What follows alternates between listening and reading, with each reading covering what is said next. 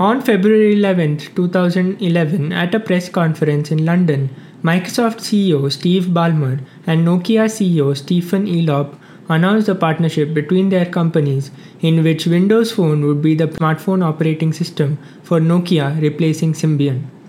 The event focused largely on setting up a new global mobile ecosystem, suggesting competition with Android and iOS with the words, "It is now a three-horse race."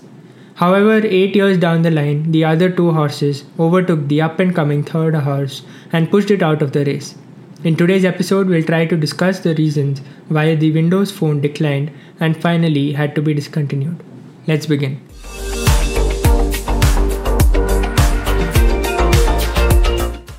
For any phone to function smoothly, there needs to be a proper system of apps in place so that one can get all their tasks done. However, Windows phones lacked proper app support. It mostly supported only Microsoft apps. Many popular apps such as Instagram, Twitter, and Snapchat were never available on Windows phones. This made it difficult for users to justify switching to a Windows phone as they would be missing out on some of their favorite apps. Another problem with Windows phones was the limited carrier support. Only a few major carriers such as AT&T and T-Mobile offered Windows phones. This made it difficult for users to find a Windows phone that was compatible with their carrier. This isn't the problem for the Indian consumer, but the concept of carrier-locked phones is very popular in North America. Windows phones had a unique user interface that was different from both Android and iOS.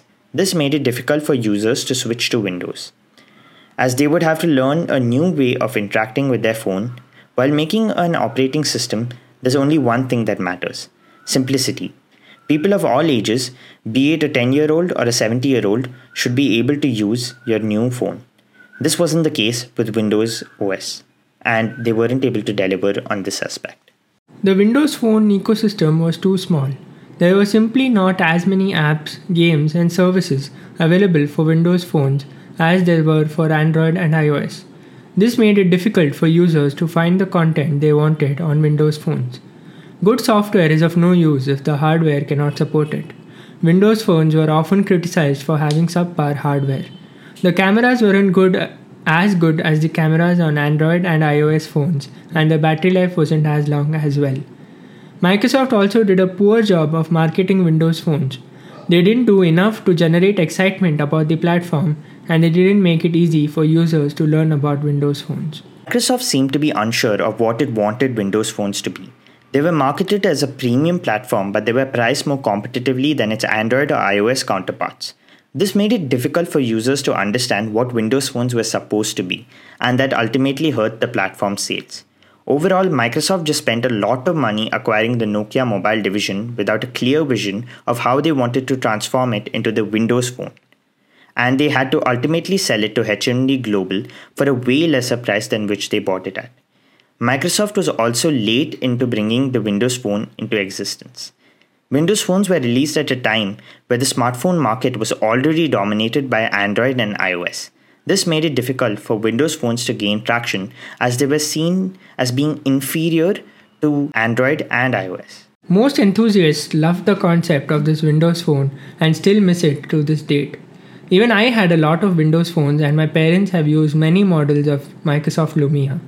I really liked their software experience, and it was fun playing around with it when I was a kid, like randomly resizing the icon size in the home screen to small, medium, large, and all those quirky things that Windows Phone operating system had.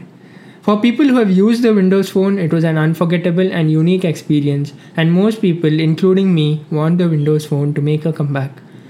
And in my opinion, if Microsoft really wants, they can make it possible. Actually, they just need to get like developers on board to make apps compatible with the Windows Phone, and they need to launch phones with decent specs at a decent price point. They could probably launch smaller size phones as well, tapping into the niche segment of the audience who feel left out these days because there's only Asus who's launching compact phones these days. Talking about Windows Phone making a comeback, I think Microsoft tried that with the Surface Duo, their foldable phones, but I don't think it took off that well. So I'm not sure if Microsoft will try a hand again at the Windows phones, but when it existed, it was a legacy, and the nostalgia will be always there when you talk about the Windows Phone. Ends this episode. If any of you guys owned a Microsoft Lumia phone or a Windows OS phone, do let us know in the comments down below. If you like this video, then feel free to share it with any of your friends who you'd also think would be interested in this video. And fun fact, this video script was written by Google Bard. Athar gave it a few prompts, so that's an interesting fact. And if you guys like this video, do let us know, and we'll catch you guys in the next one. Thank you for watching.